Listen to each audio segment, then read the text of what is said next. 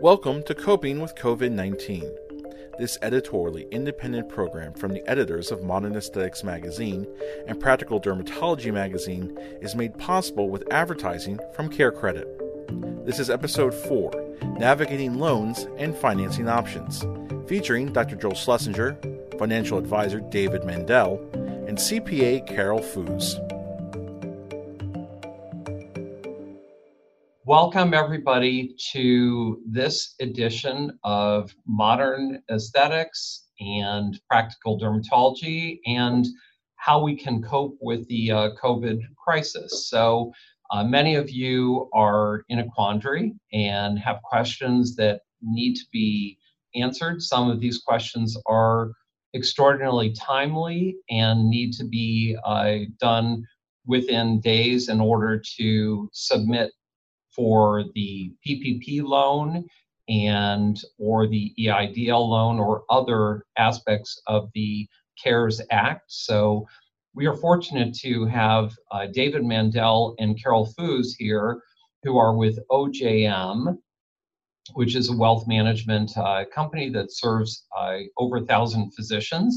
And David and Carol have been regular contributors to Practical Dermatology over the years, and I have had multiple situations where they've spoken to physicians over the years, and we're very fortunate to have them here because when my editor of Practical Dermatology, Paul Winnington, handed me some questions and said, we'd like you to speak on this, I said, can't we get somebody who's qualified to talk about this? Well, luckily we have people who are qualified who can really help us in this time of great question, discomfort, need, and many other things that are tough. So I am going to ask the first question. I'm going to start with David. David is an MBA and a JD, and he is a wealth of information for this. So David, if you can just give perhaps a slight introduction to what we might expect with the stock market. I realize that nobody knows, but what's your guess here? Are we in for a long haul? Are we in for a short haul? Does this thing correct? What should we think about here? Well, thank you. That's a great question. And of course, I am a lawyer, so I'll give you the lawyer answer. That depends. Depends on things like clients' risk tolerance. It depends on their time horizon. We manage assets, for example, my father's a physician in his 70s, much different than my brother who's in his 40s, right? Because time horizon. So that's part of it. And I think one of the key things, working with your advisor is to look at your long-term plan, meaning ideally you have some plan before this crisis came in, and see how is it impacted by not only what's going on in the stock market, but what's going on in your practice and income.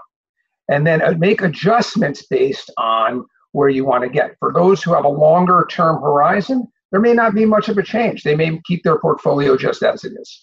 For those who are shorter term, they may look to, depending on what portfolio they had already, may actually look to be more aggressive. They think things are going to come back in their time horizon or stick to their more conservative allocation. So the key is working with a professional who has your best interest in mind and tailoring that decision, good time or bad time, to your specifics. Perfect. Thank you so much. And to that point, this may be a time that physicians are investing in their pension funds if they have a pension fund around this time. So it may be a good time to invest. Now, a lot of physicians, dermatologists, plastic surgeons are hurting. They are not seeing income. So this may be the best time to invest, but they don't have any money. As a friend of mine once said, this is really cheap if you have the money. So right. It's tough. True. So I don't know. I mean, if you had somebody that needs the cash and they have money sitting in a stock fund, I think I know the answer to this, but would you ever recommend that they take it out at this time if they need it? Well, if it's out of a retirement plan, I can let Carol, my partner here, speak a little bit to the tax implications. But we certainly have some clients. Again, we manage money for over 1,000 physicians, but we certainly have some clients who we have, peeled off some cash, sold some things that actually had some gains over time because, yes, it's down this month, but it's been up over 8 years. Maybe tailored that or prepared that with some losses. So we try to do that in a way there's no taxable event, but shave some cash off because they need it. I mean, we operate in reality here. So for some clients, that's important. So Carol, thank you so much, David. So Carol, my question to you is, say there is a practice that has a retirement fund and they are truly strapped, which they shouldn't be because we do have this PPP plan, but assume that they really do need the cash. What is the hit that they would take right now to take money out of a retirement fund? And are there better ways to access cash right now? So typically, I'm going to talk outside of the CARES Act first. If a physician is under age 59 and a half and pulls money out of his or her retirement plan because they need cash right now, in general, they could be paying ordinary income tax plus a 10% penalty tax on that distribution. So we would say that's usually the last place you want to pull money out of, right? If you've got a line of credit that you can pull from, a home equity line of credit, anything like that, that might be a better option especially with low interest rate environment right now. There is a provision under the CARES Act that does allow people to pull up to $100,000 out of their retirement plan and not pay that 10% penalty tax. So it's still subject to income tax. But that is specifically for people who are directly affected by COVID-19. So you were diagnosed, spouse diagnosed, family member diagnosed, and you had to leave work. So that's certainly an option. And I think that's something for the physicians listening to speak to their CPAs about. Hey, can I do this without being hit with a penalty tax? That also allows that up to $100,000 distribution. If you qualify under the CARES Act, you can pay the tax, the ordinary income tax on that distribution over a 3-year period, and they're giving you the ability to put the money back into your retirement plan over the 3-year period. So if you're eligible for that, that's a good deal, and that might be the place to pull money. Certainly explore your options, right? But that's definitely one of them. Couple of thoughts on that.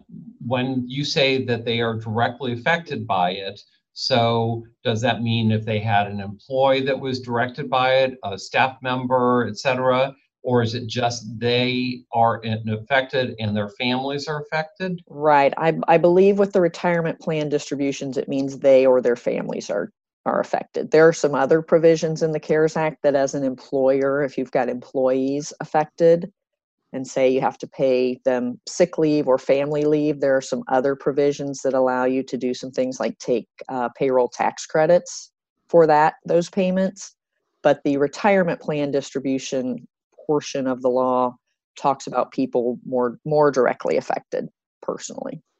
And I would have to assume that given the fact that many of these people may have been affected or theoretically affected during the times when tests were not available, that the government may not require a positive test because nobody could get it back a month ago. So there may be some leeway on that, some wiggle room. Right.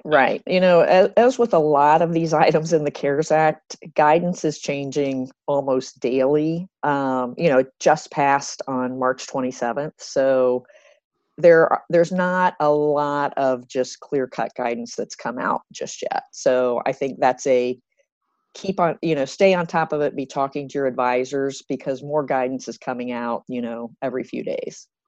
Well, that's a great thing because if you can withdraw 100,000 and take it out without that severe penalty, as long as you qualify for it, that's a huge help when you might need it. Now, let's assume you take out the 100,000, you take care of it, you start to get some cash back in. Can you put it back in and you don't have the income tax issue?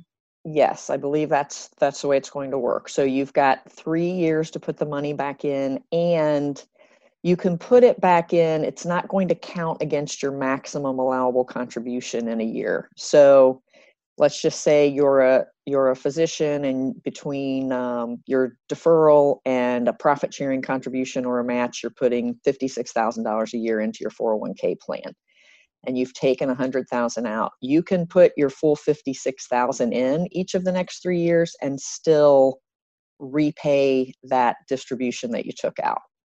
That is great news. Well, very good. Thank you so much. Sure. Now I'm going to turn to a little bit more of a granular question. There are a lot of physicians who are going to their banks for the PPP Act or EIDL, and their banks are saying, we can't process it. And it may not be that they've gone to the point where they've processed that many loans. But for example, I've heard from people with Chase, I've heard from people with Wells Fargo and other larger banks that they are either declining to or that they are saying that there's some roadblock. Is this correct, or are these banks just saying something that's false? I mean, I think for some of them it is correct. My understanding, for instance, with Wells Fargo, I believe, because of some issues they had with, opening accounts without people knowing a few years ago, maybe their allocation of amount of loans they're allowed to process is lower than some of the other banks.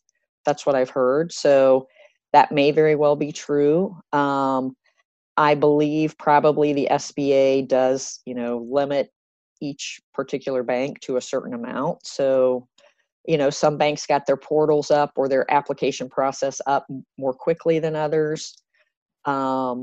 President Trump and Secretary Mnuchin have been speaking this week about they're going to try to get potentially another, $200 billion into this PPP program because it's been so well received. Even as early as this week, they're trying to look at Congress voting without coming back to DC. So, but also some banks are where they originally said they were only going to take applications from their customers. There are also some banks that are now saying, hey, even if you're not a customer, we'll process your application. So I would encourage listeners to reach out to other banks.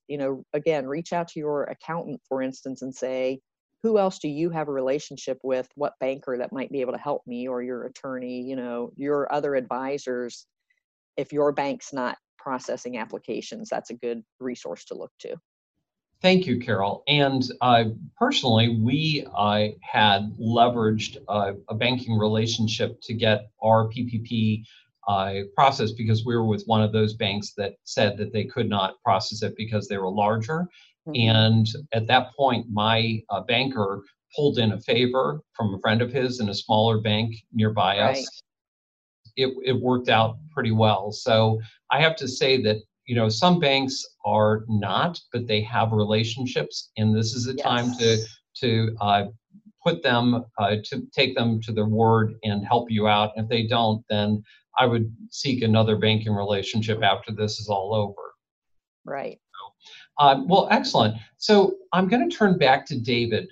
David, can you give me an idea of what if you were a business owner, a dermatologist, plastic surgeon in practice, running your own solo or multi-practitioner dermatology practice, would do to save money right now? I'll give you a couple ideas, and I'll turn it over to Carol because she's really advising our clients on that. But one thing for sure would be whether you have a mortgage or you pay rent. That's probably the first place I would go, and because some states, and there's certainly some federal programs, or in terms of sort of common practice right now, that banks are perhaps allowing you to pay interest only for a number of months, and Carol can even speak to whether some maybe are even waiving payments. Rent as well.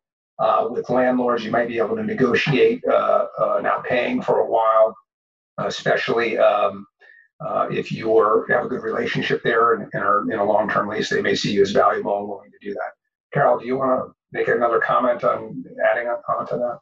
Yeah, I mean, I think it's definitely, I would be going to vendors, certainly vendors where you've got a good relationship with them. You're typically an on-time payor. and talk to them about extending the terms. You know, if you had just ordered a lot of supplies, say, before this all happened, and you've got a bill due for those, you know, talk about extending those terms. Hey, instead of net 30, can I pay them net 90 and give you a third, a third, a third? Also, some of the credit card companies do have programs where you can get a 60-day extension. You know, and I think a lot of vendors and companies, as David said, banks, you know, consolidating loans, looking to pay interest only, even on some of those equipment leases, you know, asking about, you know, a 60-day extension or a forgiveness or making smaller payments. I think reaching out, you know, I have heard a lot of clients say vendors have been very helpful in this. And I think that's the other thing too, right? When it's all over, those are going to be the relationships you value and you want to keep doing business with. So 100%, Carol. That's great advice, both Carol and David. Thank you so much. That's great advice.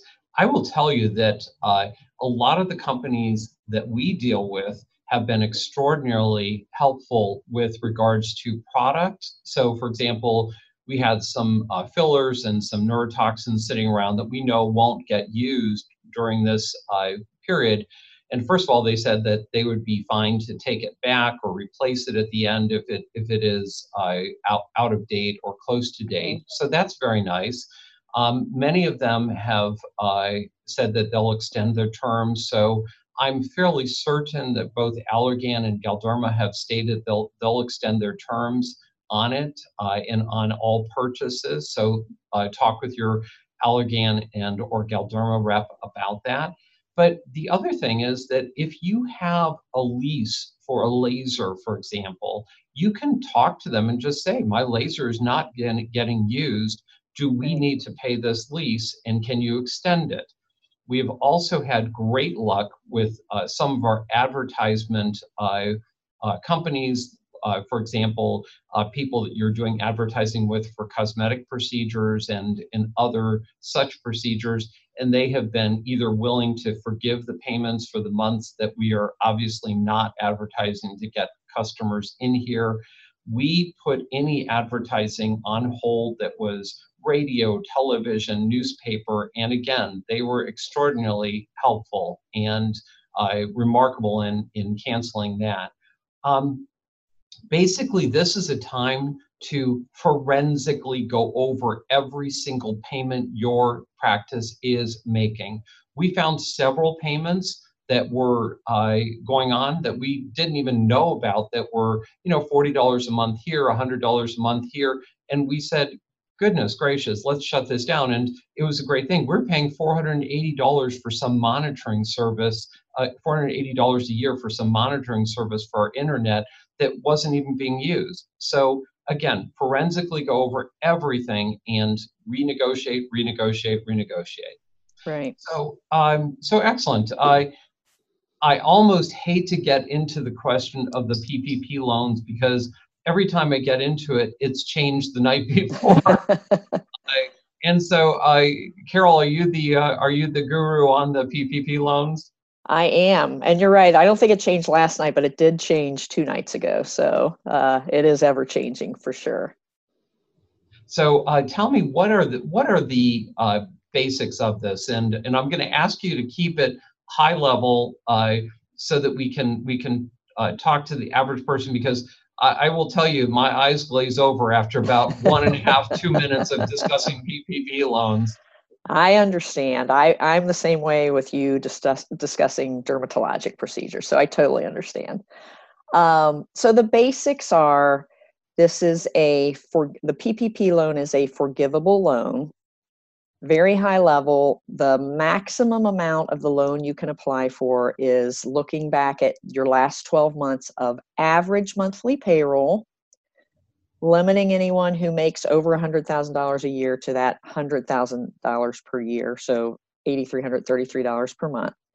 Take your average monthly payroll times 2.5. So essentially, you can get 2.5 months worth of your average payroll in the form of a loan via your bank, as we spoke about, not directly through the SBA website. So you're going to your bank to apply.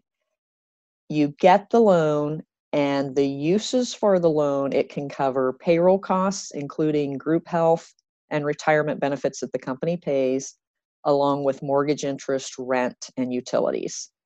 75% of the loan needs to be used for payroll. And in terms of the forgiveness, they're going to look at what you paid over the 8 weeks following receipt of the loan. So again, payroll limited to $100,000 annually per employee, group health, retirement benefits, mortgage interest, rent, utilities. If you've kept your employee count the same from last year to this year, or from the first 2 months of this year to this time period, 100% of the loan can be forgiven for those costs. Great. So let's make it simple, as simple as we can. So you have a payroll that after all is said and done for your payroll, you are making over 100,000, but you're capped. You assuming you're the Right. physician, you're capped at 100,000, and then you have payroll of another 140,000 for other employees. So let's say you have, Okay.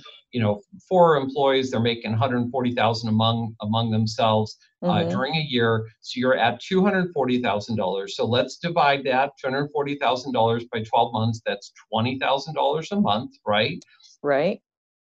20,000 times 2.5, 50,000. So your loan that you can get is 50,000? Correct.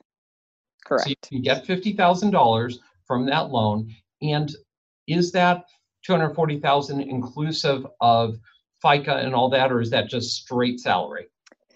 So it is salary, it is healthcare benefits, it is retirement benefits. You have a 401k match or profit sharing, that's includable. And it is state taxes on compensation, so not federal. So for instance, a state unemployment payment could be included. So your total payroll, so like you could be paying your nurse $25 an hour, so let's assume 50,000 a year, but it's really more than 50,000 a year that you're going to factor in. So you're going to factor in, like, benefits might be health insurance of maybe $600 a month, right? Right. Add another $600 times 12 months, that's $7,200 a year in benefits. So that person has just gone from 50,000 to 57,200 a year. And what else can you add in, Carol?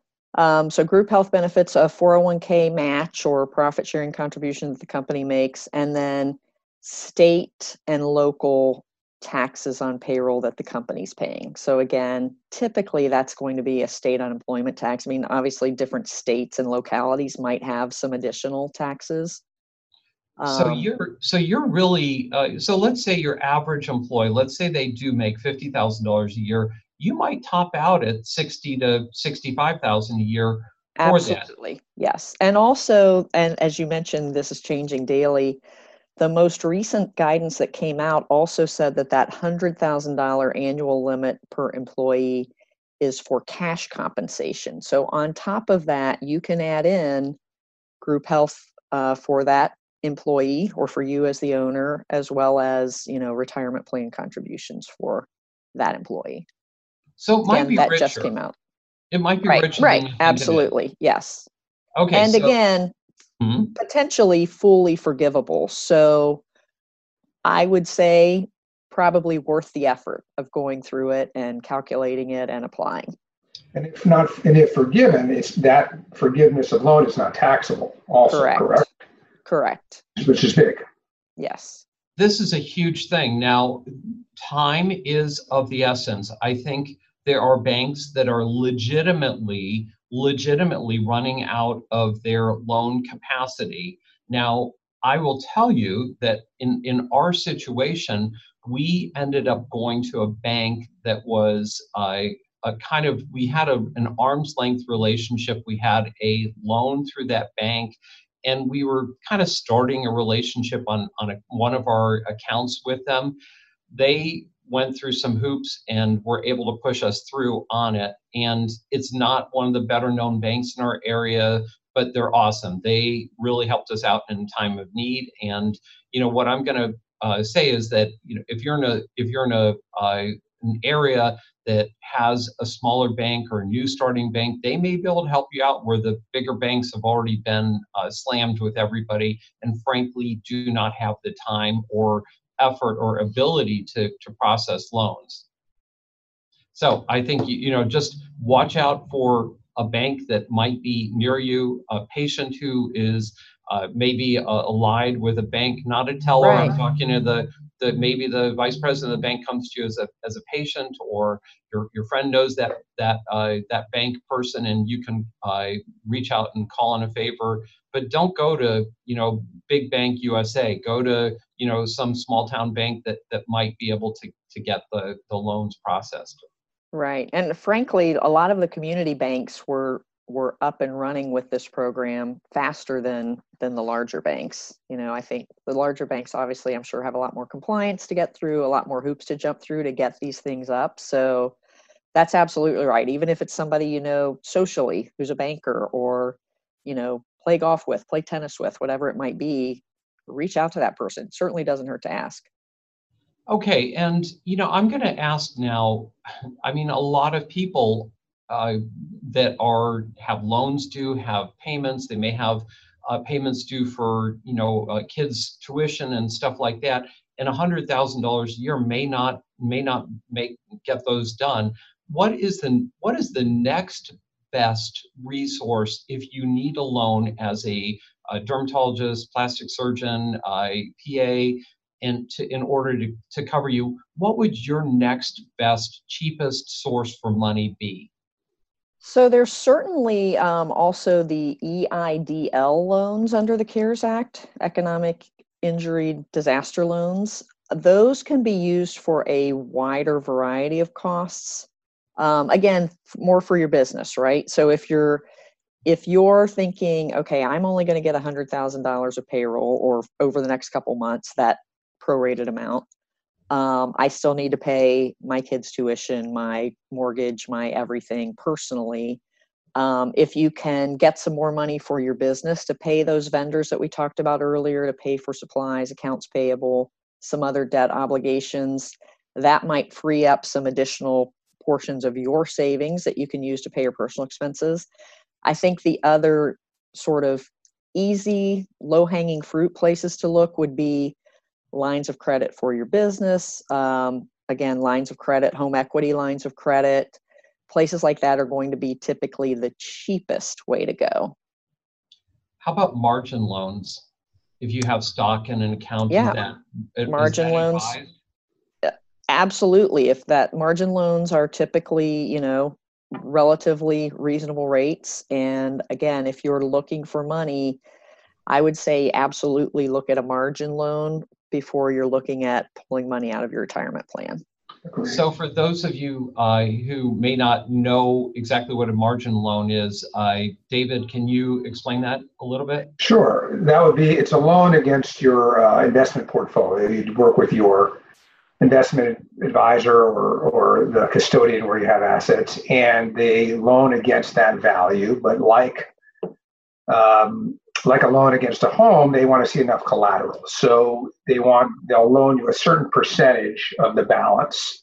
And, there's volatility in accounts that there isn't in your home, in terms, because you don't really know what your home is going to be worth till you sell it. So generally, it's going to be a lower amount than you might get on a percentage basis, but that also protects you a bit, because you don't want a margin call, which is what happens if you go below, the value goes below a certain buffer. So it's another, what I like about some of these concepts on a personal basis, and especially the home equity line of credit, is once you have it in there, it doesn't mean you have to borrow it all. We have a lot of clients who have a significant home equity line of credit, but they may have only borrowed now, before this crisis, 5% on it. Now, even if they come up to 20, 30%, that's fine. Even if they come up to 100% of what that home equity line was. So both the home and the margin loan, I think, can be good tools to get cash, and interest rates are low. So let's assume your home is legitimately worth $300,000, and you go to your banker who is holding the loan, and you have you've paid down to maybe $100,000 of the loan. Does that mean you can get $200,000 back, or are they going to take some cushion? No, they're not going to go to the fair market value. On that example, again, I'm not a banker and I haven't looked at this for a client in a minute, but I would think if you had 300,000 of equity, they might go to half of that, so 150. So if you already had 100 already in the existing loan, they might go to 50 on the home equity line. I mean, in normal times, and I think this still survives, banks like physicians. I mean, normally physicians are closed, so they can typically, and I say this in all seriousness, many banks have specific home loan programs for physicians where they provide more to eat up more equity they'll allow than many other professions. So, what we're going through now is unprecedented, but, for a doc listening to this, I think that's a good place to start. They're looking for a place to get cash at low interest rates. So let's go back to the stocks. So you have an account with, let's say, Ameritrade or Schwab with your stocks, and it has $100,000 worth of stocks now. Before the crash, it was worth 150, say, and now it's gone down to worth only 100,000. What is your likely margin ability on that 100,000 that is left in there? Yeah, Carol can correct me on this, but I would say it would be between 20 and 50%, in that range. Not going to be as high as, I think, the home equity, and probably more like 20 to 30. Again, because of volatility, we can see how things can come down pretty quickly. Right. Yeah. Thank you. Yes, Carol? I was just going to say, you're also probably going to pay a little higher interest rate on a margin account than you are on a home equity, where rates are now. So just in terms of, if I'm checking things off the box and looking at what's my cheapest way to get cash, I might first go to home equity. If that's available. Are we talking like 1% on home equity, 2%? It varies a lot. A lot of them go with, prime plus something. So it might be prime plus 1.5. But yeah, you can get some pretty low. I know a lot of people who have home equity lines at, 2.5% maybe right now. So good. Well, I mean, it's not as good as the PPP loan, which is, I think, right. But hey, it's here if it's available. And right. What I want to stress to any and everyone who is watching this is that, please don't feel like you are in a situation where people don't want to help you. I absolutely can assure you, and I'm sure that David and Carol can as well, you are a good bet for them. You're a lot better bet than a lot of other small business owners who are going to lose their business. Once this is over, and it's going to be over soon, they're going to be all over you, and this is a great time to form a relationship, go to a banker, make that outreach, and they will be delighted to help you, and they will probably do it with better terms than you would ever imagine. Now, I'm going to ask a question for you guys that is kind of a dicey question. Are the venture capital companies, like the ones that want to buy the practices, knocking on doctors' doors now? And if they knock on your door and they say, "Doctor, I'm willing to buy your practice," what should you do if they say that? Well, I'll make a comment, then let Carol, because I know she got an email on this, right, with somebody related to dermatology. I mean, if they come and they're knocking on the door with offers that's tied to your standard, trailing revenues, so what a normal practice looks like, then you could entertain that in a way that you would in a non-crisis mode. If it's a vulture type deal where, hey, now you're really, under the gun and we're here to take advantage of it, do everything else we've talked about for the last, half an hour to keep your practice afloat, because we know at some point it will come back and you'll be super busy because all the people who've been putting off things are going to be there, and you'll get back to your normal valuation, your normal EBITDA, your normal financials. If it's reflecting by that, then you would look at it just as you would in any way. Carol, I know you got an email related to this, actually in dermatology. So I did, just a CPA relationship. We have had someone in private equity who is looking, for some specifics on dermatology practices, and this was during the crisis. So I would say the same thing. I think the private equity firms are still certainly looking for deals right now. They're working through this crisis and things have not really changed for them. But I would agree with David. I think the other thing that practice owners need to consider is if you've got an equity firm coming in with a deal where they're trying to get a great deal from you, the other thing to keep in mind is typically with those deals, right, you're signing some sort of an employment agreement over a period of time. So you do want to look at too, if that's how they're coming in, is that going to be who you want to work with over the next few years? I think that this is a time, and a lot of people are strapped and emotionally charged. And I would probably just venture to say that this is the worst possible time to make a lifetime decision or an irreversible decision. You are selling something that you've worked hard for. This may last for 3 months, 6 months, and be on its way better. And you're probably not best to make this decision unless you have, for example, considered this in the past. If you were working with a firm and were really close to signing a deal or had a deal that was ready, and they're accepting the same terms and not changing terms on you, maybe it is worthwhile. On the other hand, I think that probably you're going to get, in some ways, somehow less money for your practice and less value for your practice at this time. And you're going to climb yourself out of this hole very soon. We are going to get recovered, and this is going to be a blip. So you hate to sell at the absolute low. I mean, would you agree, Carol and David, are feeling? I would. Yeah, and I would say the other thing that sort of goes back to David's comments about the stock market in the downturn, right? If you're looking at that or you're getting an offer right now, more important than ever to talk to an advisor who can help you with some unemotional advice on it, right? And help you evaluate the offer from that independent standpoint. I really want to thank you, David and Carol, for being a part of this Practical Dermatology, Modern Aesthetics, Bryn Mawr Communications seminar on how you can survive this COVID crisis financially.